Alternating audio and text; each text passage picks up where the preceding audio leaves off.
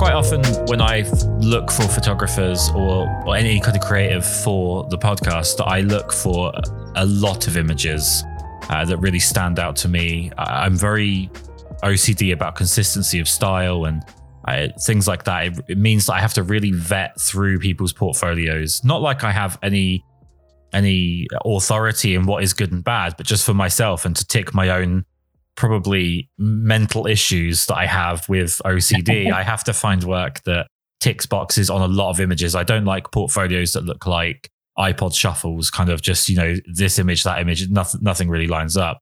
But with your work, there was a slight difference. I was straight in on board from the moment I saw that you had photographed Jeff Goldblum. That was it. That was it for me. Once I'd seen Jeff Goldblum, I was in. He's that kind of guy for me. That kind of actor, just instantly likable, wonderful guy. Before we talk about all of the wonderful work that you've done, let's start off with why you picked up a camera in the first place. So why do you now call yourself a photographer? Oh, wow. Yeah. Lack of other things to call myself, I guess. I got into it in high school, just in art class. And it's one of the things that I just naturally kind of did well, I think. So I kind of visually, I think I understood something anyways. And I just kept going with that. I mean, this is kind of a theme in my life. I kind of find something that works and I just go with that. It's not always a good idea. Sometimes you can take your career in a place where you don't necessarily want it to go. But no, it was starting off in high school, and it was actually a guidance counselor in that same school who recommended I try photojournalism when I go to college because I was also a good writer. And I just, gave it a try. And somewhere in my third year of school, I managed to get a job at the local newspaper in a small town in Indiana. And just kind of worked and kind of learned on the job and just kept at it. It was obviously a lot of fun for me.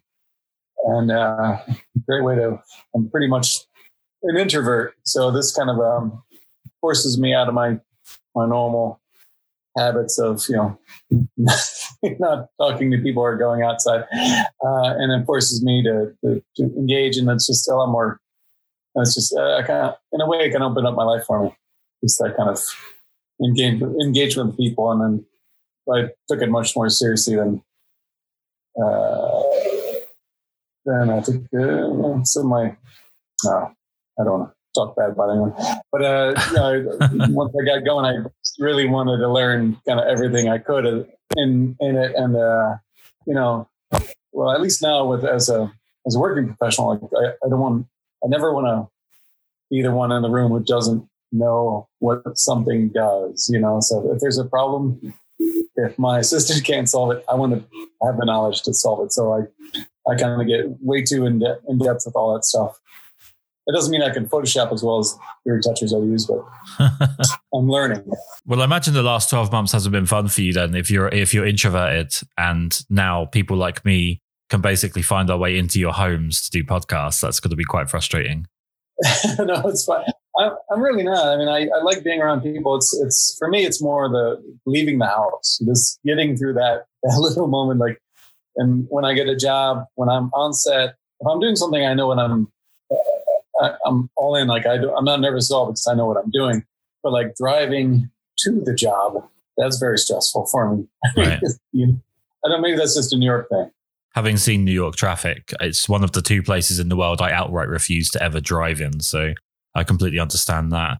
You mentioned photojournalism, and I feel like photojournalism is a wonderful kind of basis to go into almost any kind of photography, because it gives you so many skills in terms of like showcasing narrative, building the story. It builds your eye better than anything else I can possibly imagine, which I think is a particular problem for men over women. It seems like women have a fantastic eye straight off the bat. Men seem to have to learn that skill. How much does your past in photojournalism inform your current work? I'd say a lot. I mean, for one thing, it's as a job, it's a grind, because especially if you're working daily newspapers, it's just a lot of work all the time. And this is back in the film days, so you'd have to, if you made a mistake, you were really going to pay for it in the darkroom.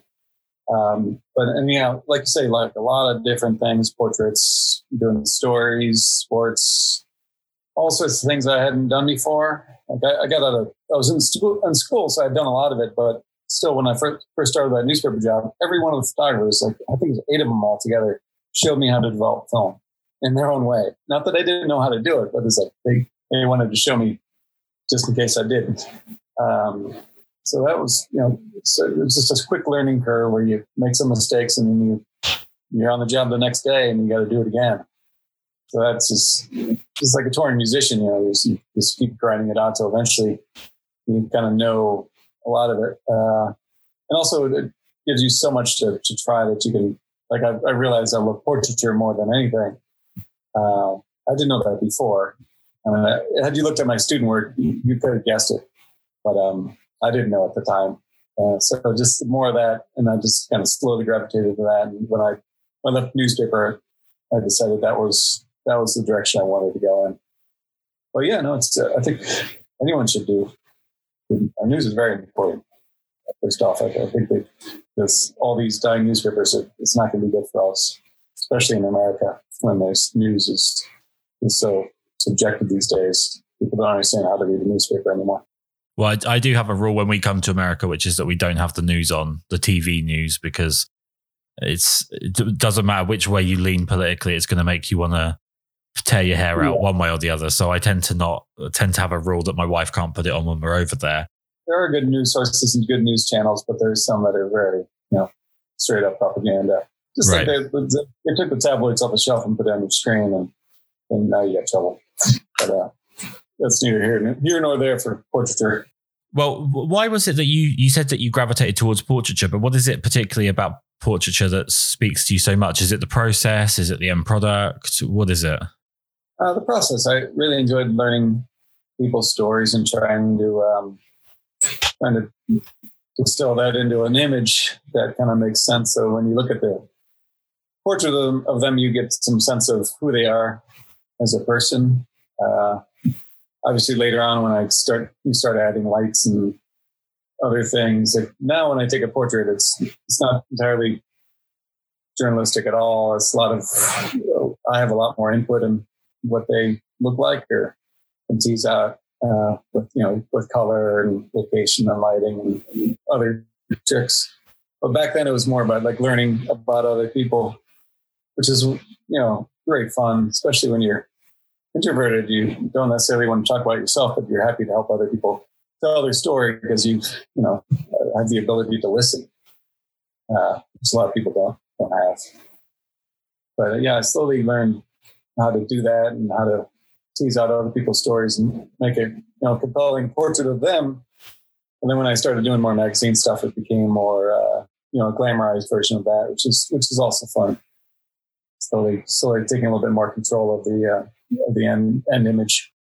How so? So is it that you've got to? I don't know. How do you go about kind of glamorizing a portrait? Well, it's just like, for example, in journalism, there's some people out there who wouldn't even put a wide angle on their camera because it's going to distort the image and just thereby distort reality and they wouldn't be so pure. I had a friend who wouldn't put any kind of filter on her camera because that's just a distortion. But I always thought of more of a correction. But now if you're taking a portrait of somebody and then you bring in lighting and you make the lighting dramatic, that changes how you view that person. And then whatever you're using, whatever color palette you're using, that changes how the people view them. And if you're using any kind of color grading, that further takes that. So you can there's a lot of input that's maybe not so obvious that the viewer is cued into before they even start looking at the person. Right. You know what I mean? Or building drama in the scene or whatever it is, smoke machine or things like that. But I don't necessarily use those to really kind of mask the personness. But I it's just make a little more creative portrait of somebody who maybe this is their style. Like I was photographing a friend of mine out of this old, I won't call it abandoned, this old airfield in New York City yesterday. and she's a singer-songwriter, but I put her with some heavy sky and some sharp lighting, and it's, it looks like her, but it's much more like kind of, her that would be on an album cover or something like that. So right. That's, I mean this by walking away from straight up journalism stuff. I mean, one thing I would ask, given, and this is, I mean, I'll be honest with you, I do tend to use the podcast mostly just for me to learn, and then there seems to be some listeners, which is a side effect more than the main purpose, it feels like. But you play the Watson character for the viewers at home. You kind of ask all the questions. I like to play the idiot, and I'm very much cast typed.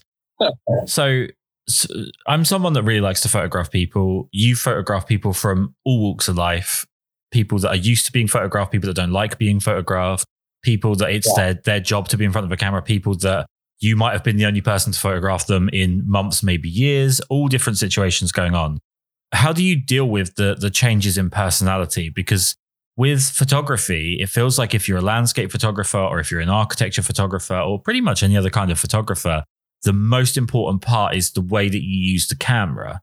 Whereas when you're photographing people, it feels more about how you as a person work with the person in front of you. That gets you the most out of it. So what are some of the things you've learned about dealing with that?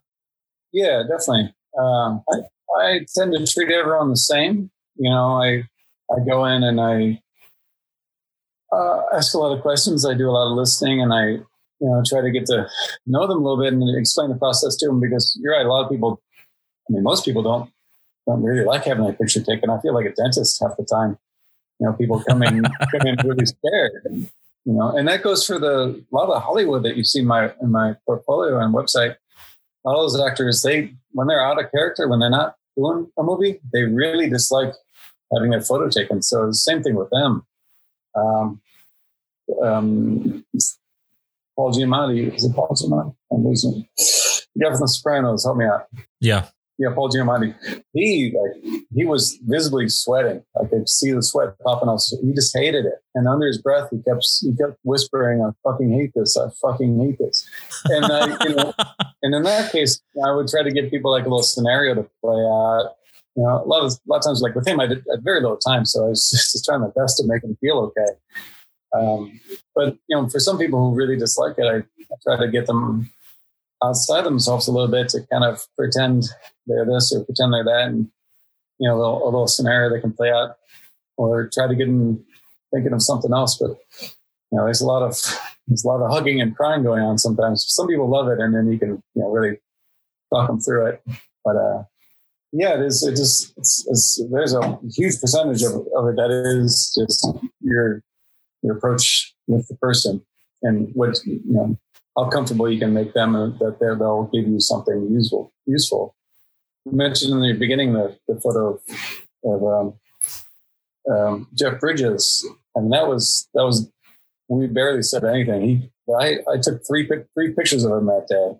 He came in and he gave me his best Jeff Bridges, and it was just wonderful. I was just on the equipment side. I was just ready for it. So when he walked in, I knew there wasn't going to be much time. And I was right. And I had it already. So he just gave me that look, and that was it. The one picture was golden.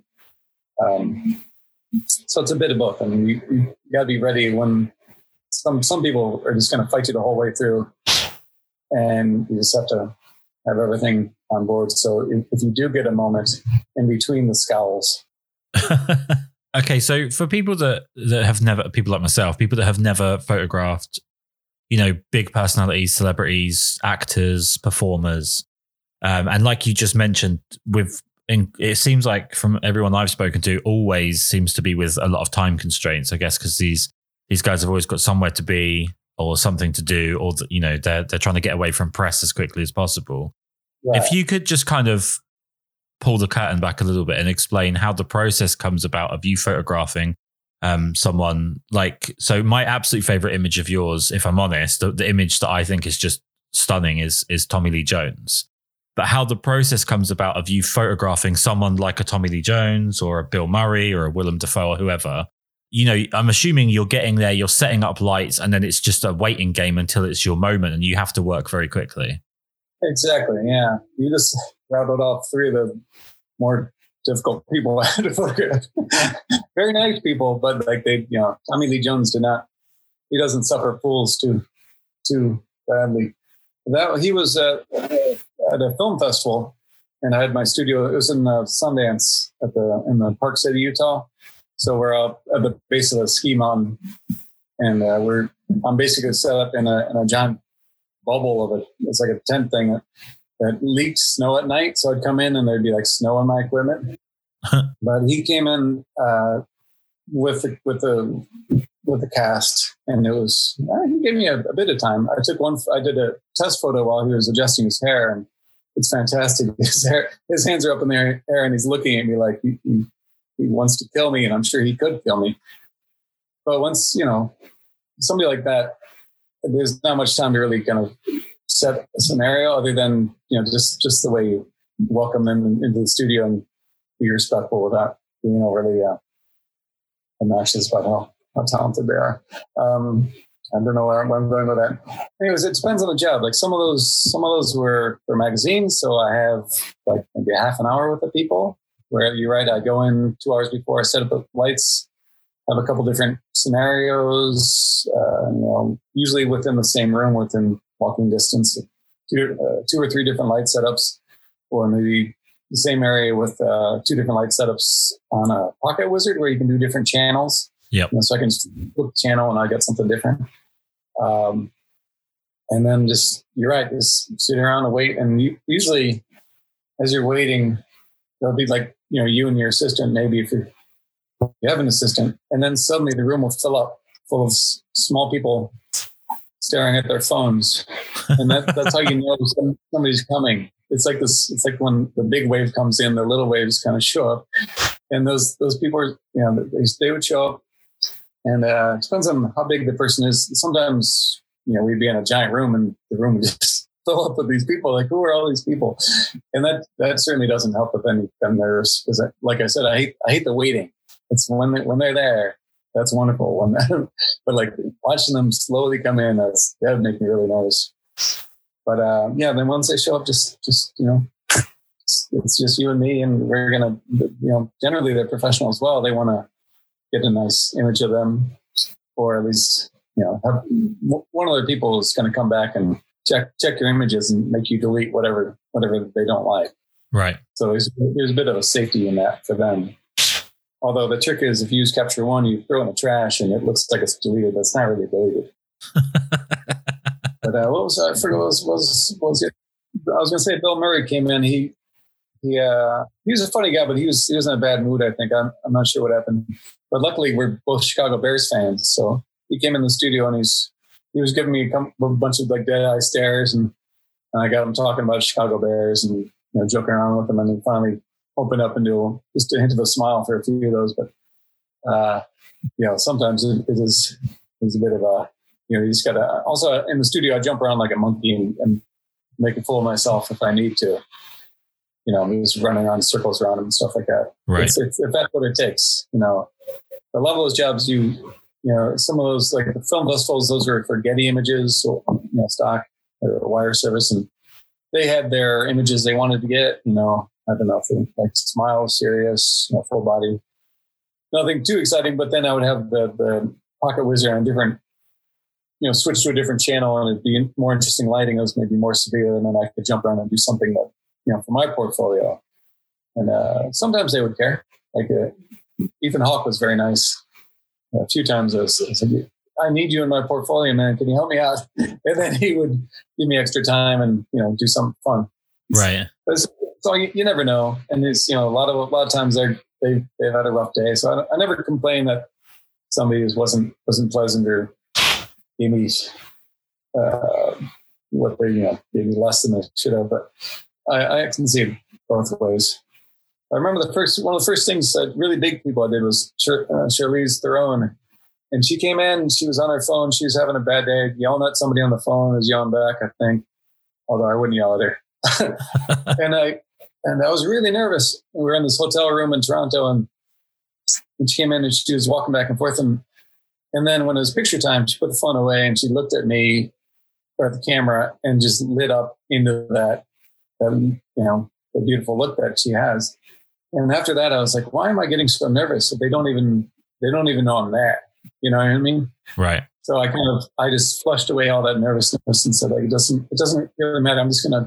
I'm not going to be shocked by the celebrity. I'm just going to just treat them like everyone else, which, you know, I'm generally a kind person. But I really only get excited by the people who play like detectives on English TV. Those are the ones that are really getting me going. Well, I mean, I've recently discovered the joys of Coen Brothers films over and over again, and No Country for Old Men and Tommy Lee Jones, one of my all-time favorites. So yeah, when I saw your image of him, it almost feels like it was purpose built for like the build up for that movie. Right. One thing you're kind of going down the line of there when it comes to working with people of different personalities, and it's something that I've heard from all sorts of photographers. I first heard it from I'm a wedding photographer, and my hero as a wedding photographer, he brought it up in conversation. I've heard it from people that have photographed British royalty, people that have photographed, you know, Donald Trump, and you know, from the top to the bottom, to the left to the right, they photographed all different people. This same sort of idea comes up, which is matching energy. And it's about like not being too upbeat around someone that seems irritable, or not being irritable around someone that seems too upbeat. And you've got to kind of try and let them dictate where you're going to be, which when I first started felt really counterintuitive, because I thought everyone goes in and they're super positive, super excited, super, you know, California smile, all of that. And then everyone will be like, oh, this guy's a positive guy, so we'll be positive around him. And it actually doesn't work that way at all. Human beings are much more complex than that. So is it the case that when someone comes in, you kind of read the room and then you work from there? Yeah, that's true. I'm definitely, I think I'm fairly good at reading people. I've been told that as well. But yeah, I can't do the California thing. I'm from Indiana, and I worked for 10 years in Czech Republic, in Prague and London. So yeah, my more subdued thing is what you're going to get. I mean, I do get excited, but yeah, I definitely don't. I don't oversell it when they come in. You know, it's you know, nice to meet you. You know, I'm that, whatever. Right. And you know, obviously being starstruck is not going to help anything. But speaking of that, a friend of mine, slightly older guy I used to work with in Prague. I worked at the Czech L magazine there, and the creative director was Robert Vano. Really interesting guy, but he. One time he was saying that he had some big celebrity come in and they were really super shy, like in real life. And so he just put on this super shy act where he was kind of like his assistant welcomed the woman in, and Robert kind of squeaked by without saying hi and kept squeaking around. And the assistant finally told the woman, like, so sorry, but he's terribly shy. And he described her as the, you know, as a photographer. So she was like, oh, like, felt bad for him. So she kind of, you know, was, you know, became more outgoing to cater to the, right. You know, the pretend overly shy photographer. I thought that was pretty clever. Also, I think he likes to do the show. I don't know if I'd be able to do that, act that much, but it worked for him. Well, I've managed to work out I've run a few sort of small workshops myself when it comes to people that are new to photographing people. And something that I try and get some people to understand, and I think this is a very British thing, we're very bad at emulating other personalities. We are, whoever you are in England, that's or anywhere in Britain, but whoever you are, that's who you are. And it's always kind of fascinating when you see a British person that's good at acting, because it feels like a horse booking a holiday. It feels like a skill that they shouldn't have, because we're very set in our ways. And one of the things that did happen once on a workshop with me was I tend to have a little bit of a dismissive, sarcastic sense of humor. And when you know me, you know not to be offended by it.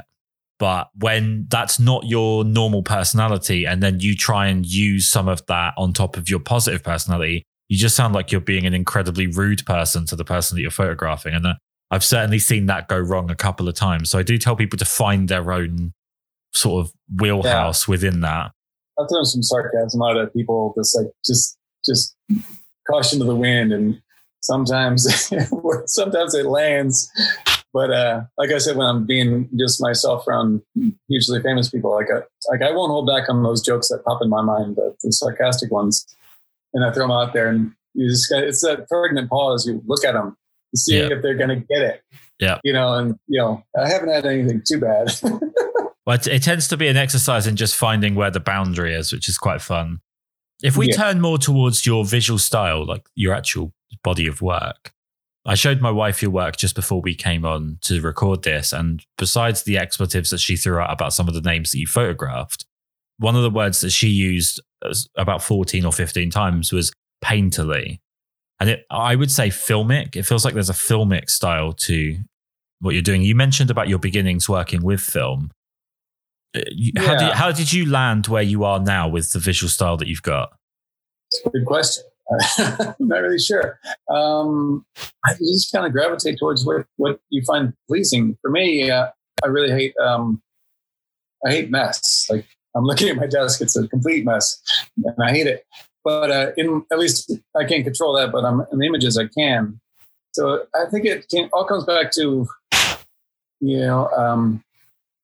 just how your brain works. But when I was switching to go straight portraiture, I mean, all you see now on my website is portraiture, and that kind of happened over time. Like when I was in Prague, Indiana, I was just in journalism, and I moved to Prague and slowly got myself in a magazine. I was doing portraiture, like all those silly little features in men's and women's magazines, like what's in your handbag and follow a person for a day kind of thing.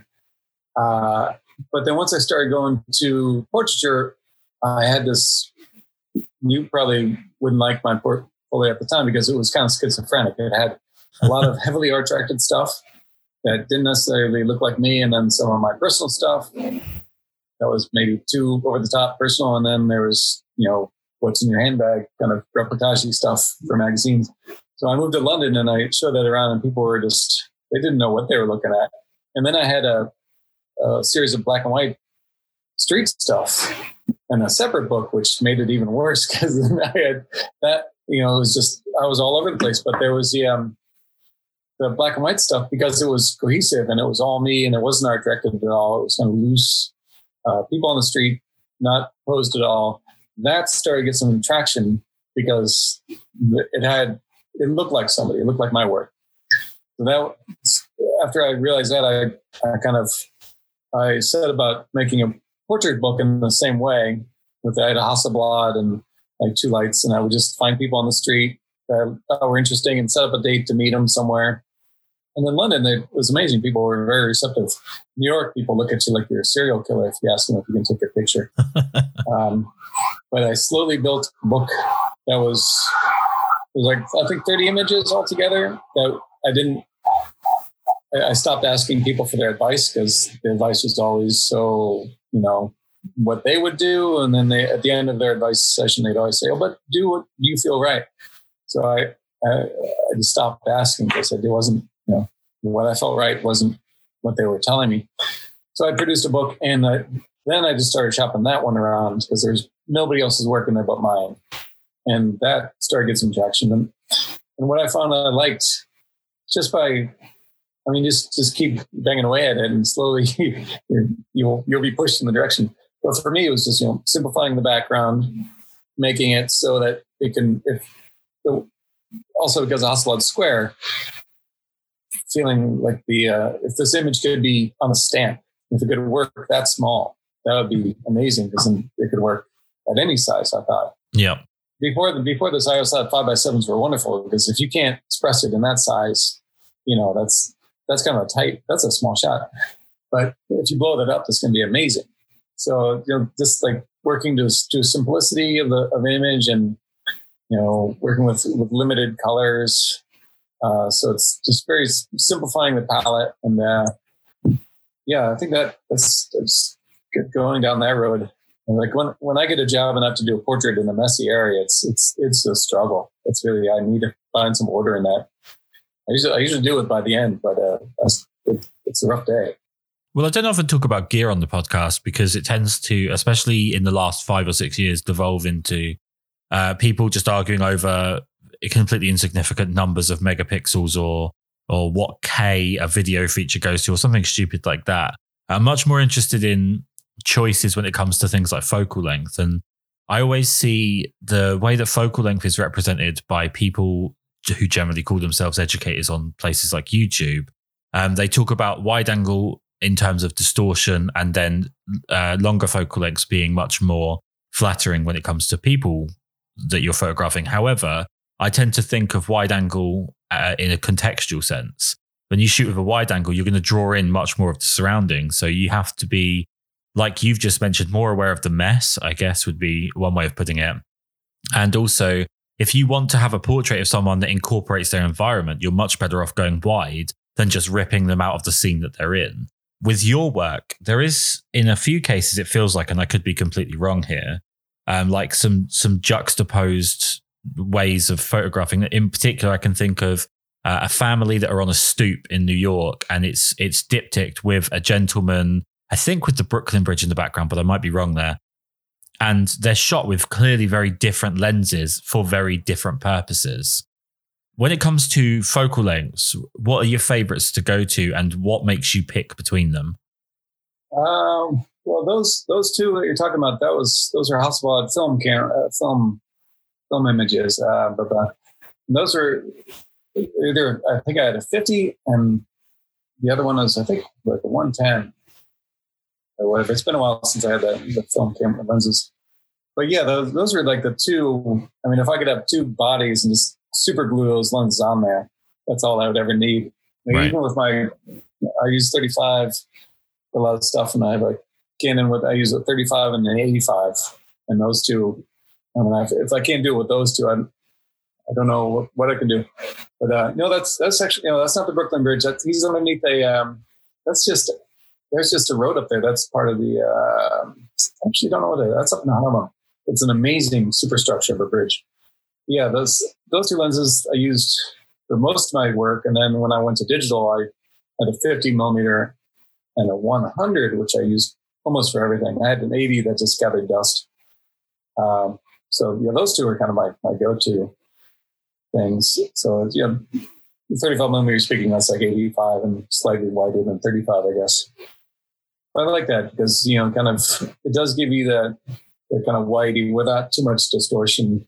And then that portrait one is just, you can still dial in the background if you want it. But it just snaps your attention right to the subject. Like that's kind of the bridge. That's kind of an example of a messy shoot, but at least it's organized into repetition, so it kind of, and same with the steps. Well, to me, it's a very contextual photo. The two photos side by side, I think, are wonderfully contextual because it just tells so much about the environment that not to be rude to the subjects, but the subjects are almost secondary to the scene. It feels like they are part of a very well-dressed scene. And I'm very sorry that it is quite messy, I imagine, for someone that doesn't like a messy background, but I think it looks fantastic. Yeah, that's not necessarily messy. I've had, there's more jobs of where you're working, like, say, in a factory or something like that. Okay. It's going to be fantastic where you got 3 different kinds of lighting. And you're like, oh my God. But no, I'm glad you picked that up. Most people just want to talk about celebrities. It's good. Well, between those two focal lengths that you mentioned, so in the kind of 28, 30-ish millimeter on 35 mil and the 85 mil, which is more of a standard, at least these days are more of a standard focal length for portraits. Is it context that makes you pick between the two, or is it the features of the person? What is it that makes you really pick between the two? It depends. I mean, a lot of these portraits, even the celebrities are done with a 50 with wide angles, maybe a little too close. You can't get in a regular person's face with a wide angle too much. I remember that from Elle magazine. I was doing headshots for them once. I did them all with a 50 on a normal lens on a 35. And the art director came to me and he said, "You can't do this to normal people. You can only do that to models." Because it makes them all, it's a little fishy. Right. But, it depends on how you come at them, how far away you are, and things like that. Like a lot of it's like the Tommy Lee Jones, that's with the 50 on the Hasselblad digital. But for him, you're looking up at a little bit of a hero shot. Then the other lens would have been a little bit too boring for that. It doesn't bring as much drama to it. But I don't know. I mean, honestly, a lot of times I'll switch back and forth, and I'll just keep working it, and then in the end see which one appeals to me more. But yeah, a lot of the celebrities know better than when you get too close, and they can see the lens, and they're gonna know what you're doing.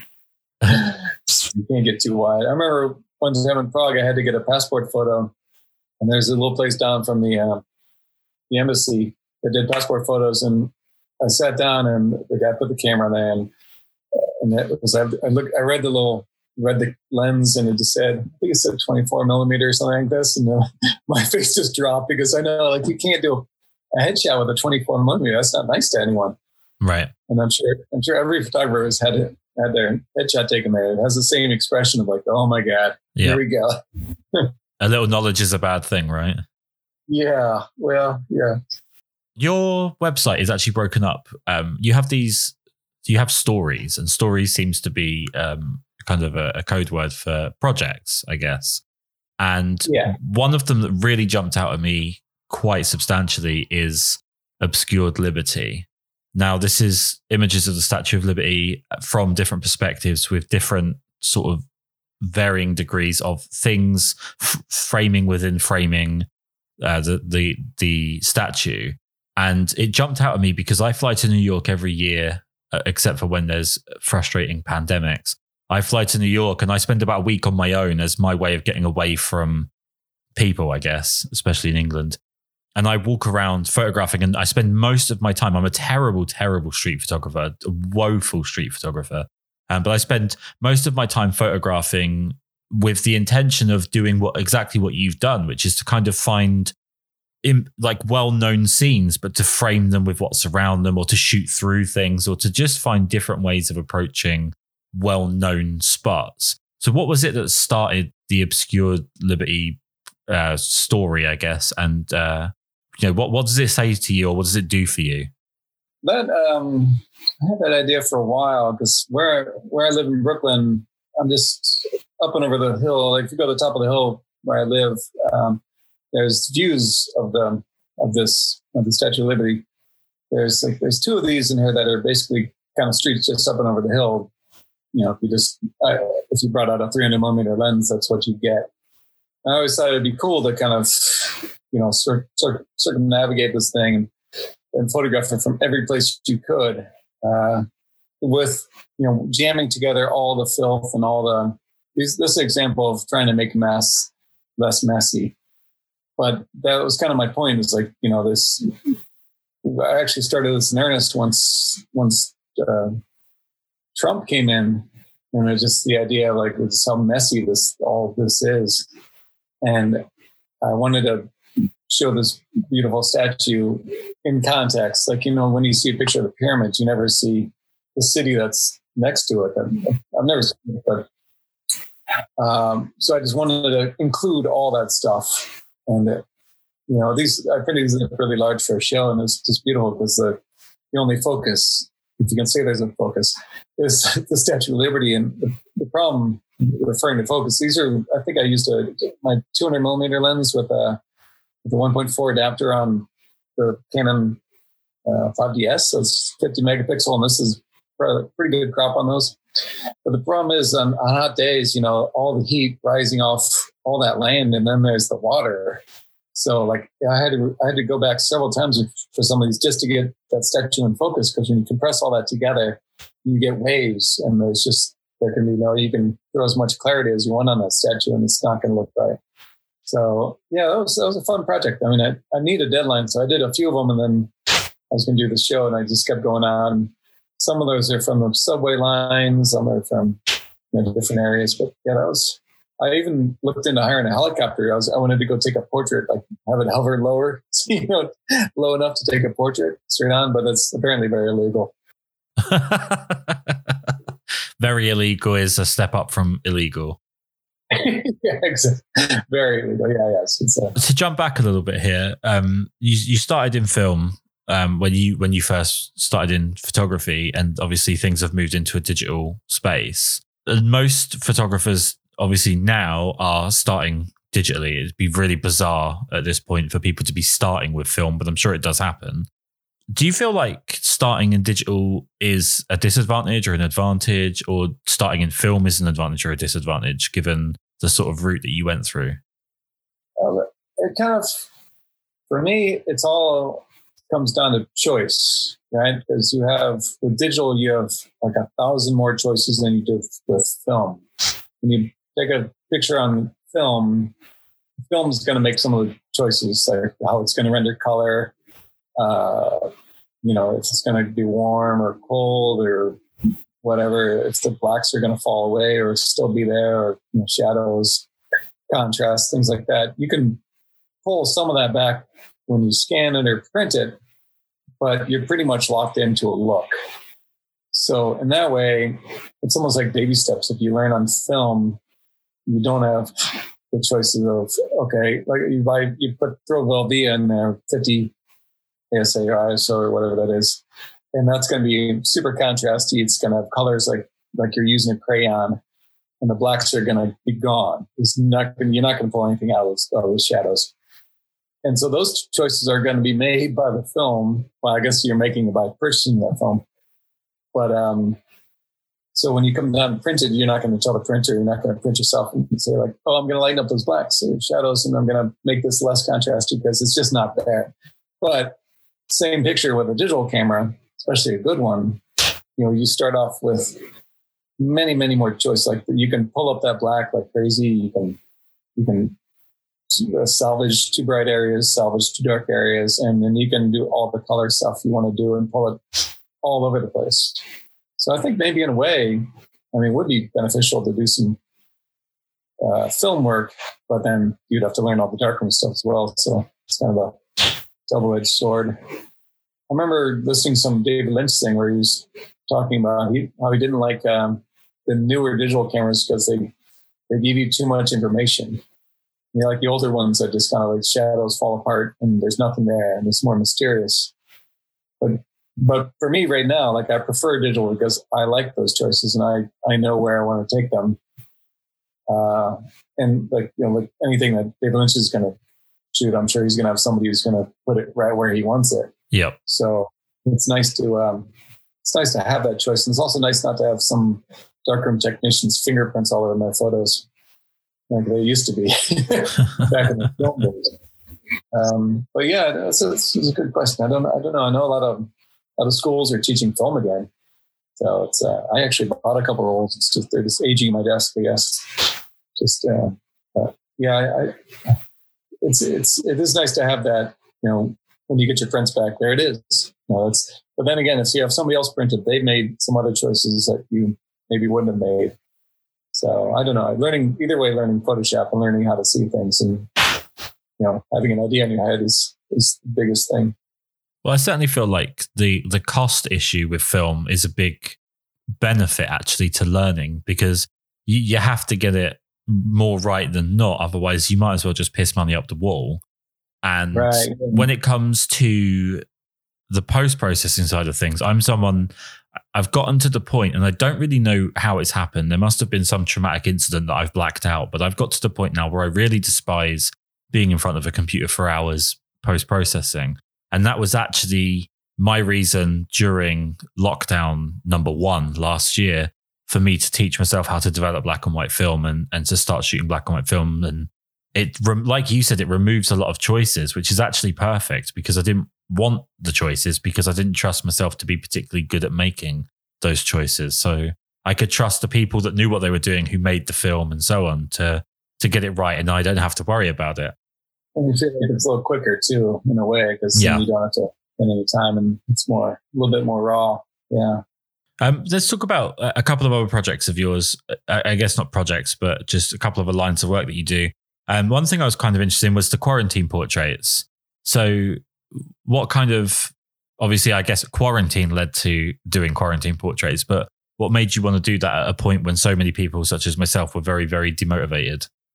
I was extremely demotivated. I was pretty miserable, but I think early on, before I really opened the door to proper depression, I just sent out an email to a couple friends just to do. My initial thoughts was, doing a series of people with that kind of 40-yard stare, where they're looking through the camera, just like off in the distance. And then I was going to Photoshop those.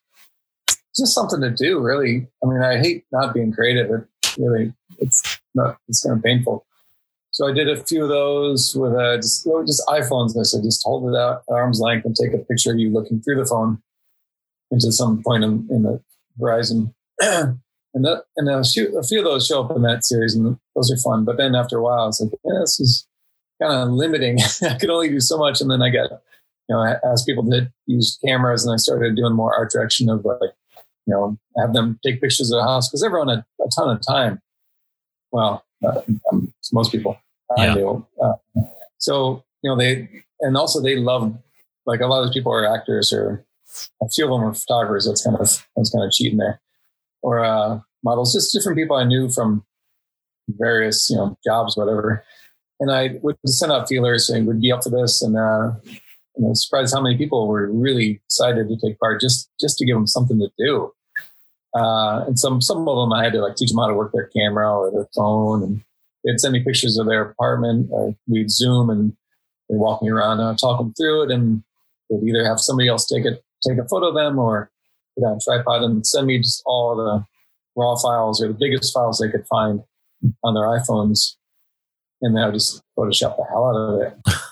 But I learned a lot about Photoshopping, and I learned a lot I did a lot of things to other people's photos I wouldn't necessarily do to my own. I've always been more traditional and purist.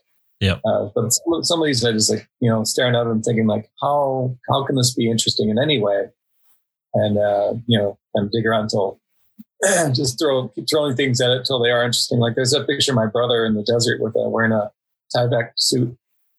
And actually I had my 8-year-old daughter kind of direct that a little bit. I was like, I put the UFOs in, and there's a giant shadow behind him, which was kind of a joke. So a lot of photographers like Dan Winters, who I love, I believe he throws in a shadow occasionally, but he's probably just a much better photographer. He can throw a shadow in the very old-fashioned way. But so I started throwing little shadows in to kind of give these things depth. And for the picture of my brother in the desert, I made the shadow ridiculously large, so it's bigger than he is, and it's floating in the air like shadows don't. And then I asked my daughter what it needs, and she's like, "How about a tiger?" And that was when the Joey Exotic or whatever the guy. I don't know if he was in England. Yeah. We were blessed with his presence. Yeah. Oh, sorry about that.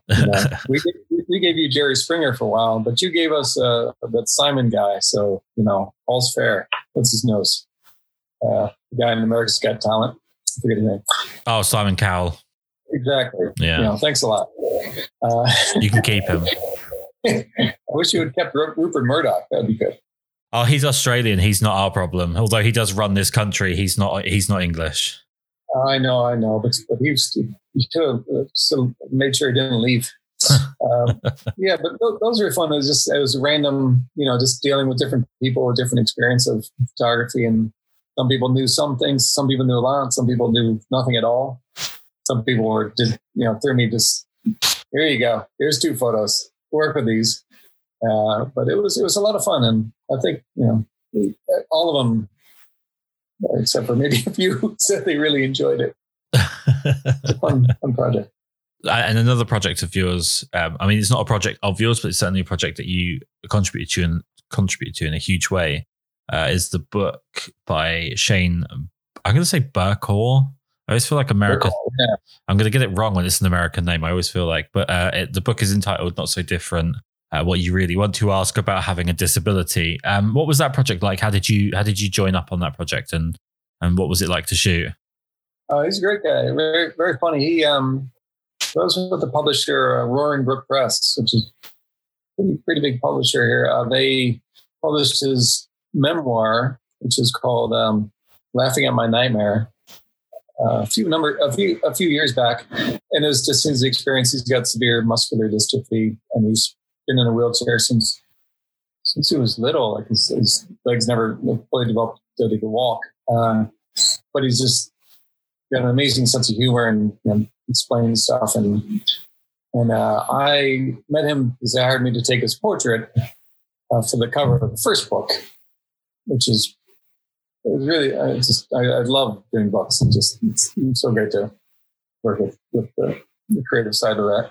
But we got along really well, and he did an amazing job. And then he wanted to do a children's book to explain, his wheelchair and how his life is and everything, because he goes around to schools and he gives talks and he runs a foundation. So that was kind of a bit of a challenge, because he really can't. He can only move his hands a little bit, and but luckily he can do an amazing amount of facial work, expressions and stuff. So yeah, they called me up to see if I wanted to join them on that, and it was wonderful. It's just 2 days of everything was art directed, and we knew what we needed, and a lot of it was slightly Monty Python-ish illustration thrown in there. Mm-hmm. So I would just photograph him on a gray background, and they were going to swap out the background. And one time we put him in the grass for the soccer photo, but he was just amazing amount of energy, and it was a 2-day shoot for the whole book. But we got it done. It was fantastic. I won an award and stuff. It was really kind of nice. I'm hoping he does another one. So, but he's in Minnesota now. He's married. Well, it's an interesting thing that I brought up on my previous podcast, and it's come up a few times over the span of 159 episodes, is personal work for people that work as professional photographers. And something that's quite interesting about yourself, obviously, is you've mentioned on a few different occasions here, different facets of personal work or projects that you took on yourself.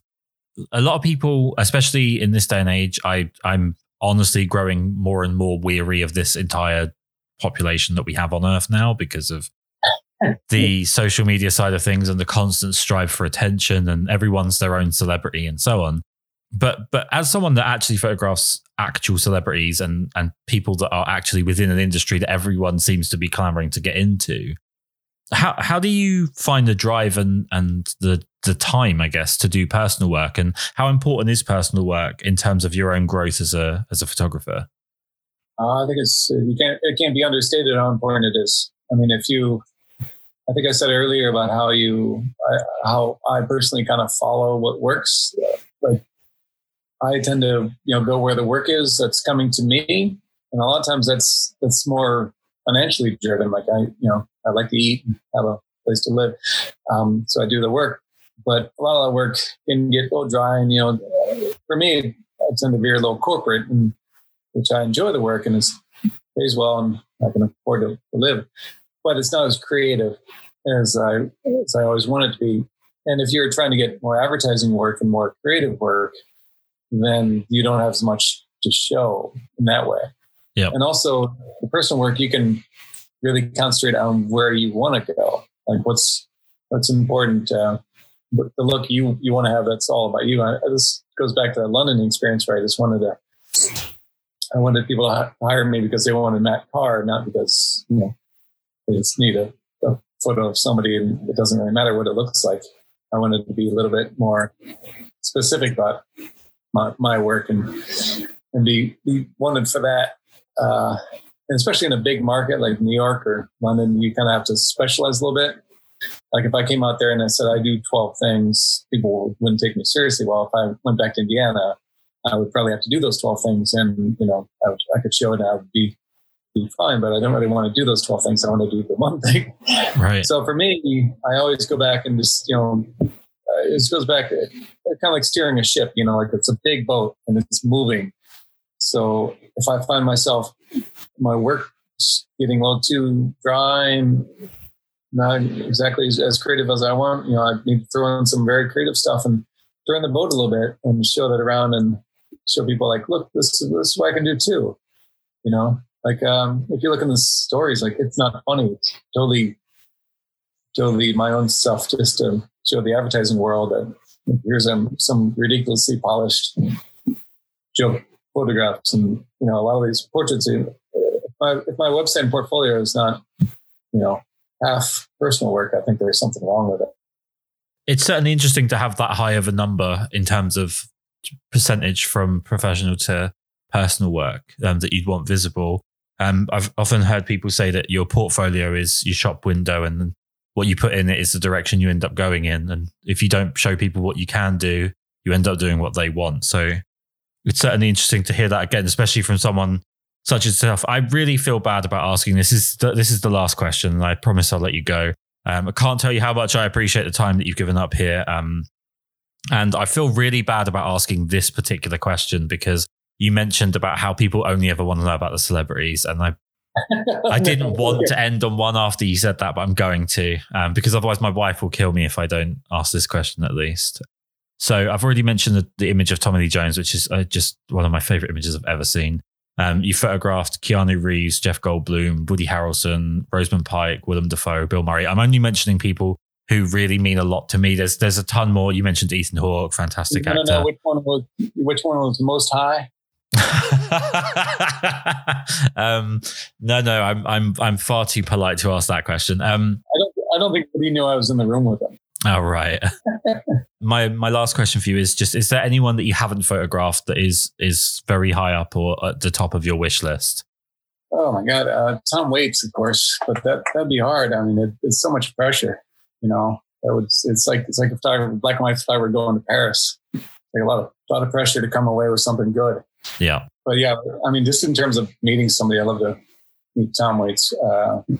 Let's see, actor-wise, I don't know. All those, Benedict Cumberbatch, sorry. I think that might not have helped. Yeah. That's what he called those groupies for a while there. But that's what they called themselves, Cumberbitches. But then he said, that's not cool.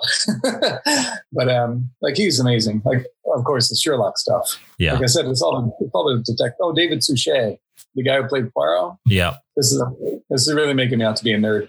But when I lived in London, I approached those people and I asked if I could have some time with them to do some portraits in some hotel. And they were into it, but he was in LA for like a year or something. So I never got around to doing that photo. He has his own photo book. He actually does photography. Yeah, actually, my wife got that for me for Christmas. He's a Leica guy. But like your Darren Brown, I did the same thing. I contacted him back in 2002, I want to say. Mm-hmm. Super nice guy. And he invited me out. He said, sure, come by, whatever, this Thursday. And I didn't realize he lived like 2.5 hours away from London at that time. So I rented all this gear and I got on a train by myself and I went to his house.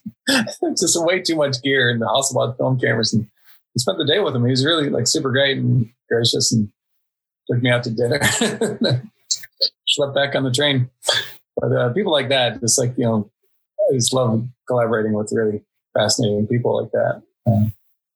But yeah, I can't, aside from those, I'm sure when we close up, I'll think of 5 more. But that's always the way, right? Someone asks you a question and when it's important, you can't remember any names and then all of a sudden you remember all of them. Everyone from The Big Lebowski, of course. So I did about half of them so far. Yeah, and he's sure he's got nothing going on because everyone's still waiting for this nonsense to end. I can't tell you how much I appreciate you taking the time to do this. I really, really, really do. Most important thing, and the only reason I do the podcast is to force other people to like things that I like. So we need to tell them where they can go to find your work. So website, Instagram, and so on. Where's the best place for people to find you? Well, the website is just my name, mattcarr.com. And the Instagram is the Matt Carr, because I don't know who has Matt Carr. Somebody. Matt Carr. Yes, Matt Carr, exactly. There's a book illustrator, Matt Carr, in England. He's fantastic. He writes these children's books. They're hilarious. There's just too many people called Matt Carr. That's the trouble. Yeah, I need to go around. I want to do a series of just go around photographing all the Matt Carrs. Well, there was a TV show in England years ago, and it was, I can't remember the guy's name. I'm sure his first name was Dave, because everyone in England's called Dave. And he found every person he could on the planet that had the same name as him. And he tried to get them all to meet up. And I know that you just had the Joshes fight over in America. So I'm lucky. I'll never find someone that has the same name as me. So I don't have to worry about that. But again, massive thank you for taking the time to do this. I can't tell you how much it means. And you have a great week. Well, thank you very much. It was fun.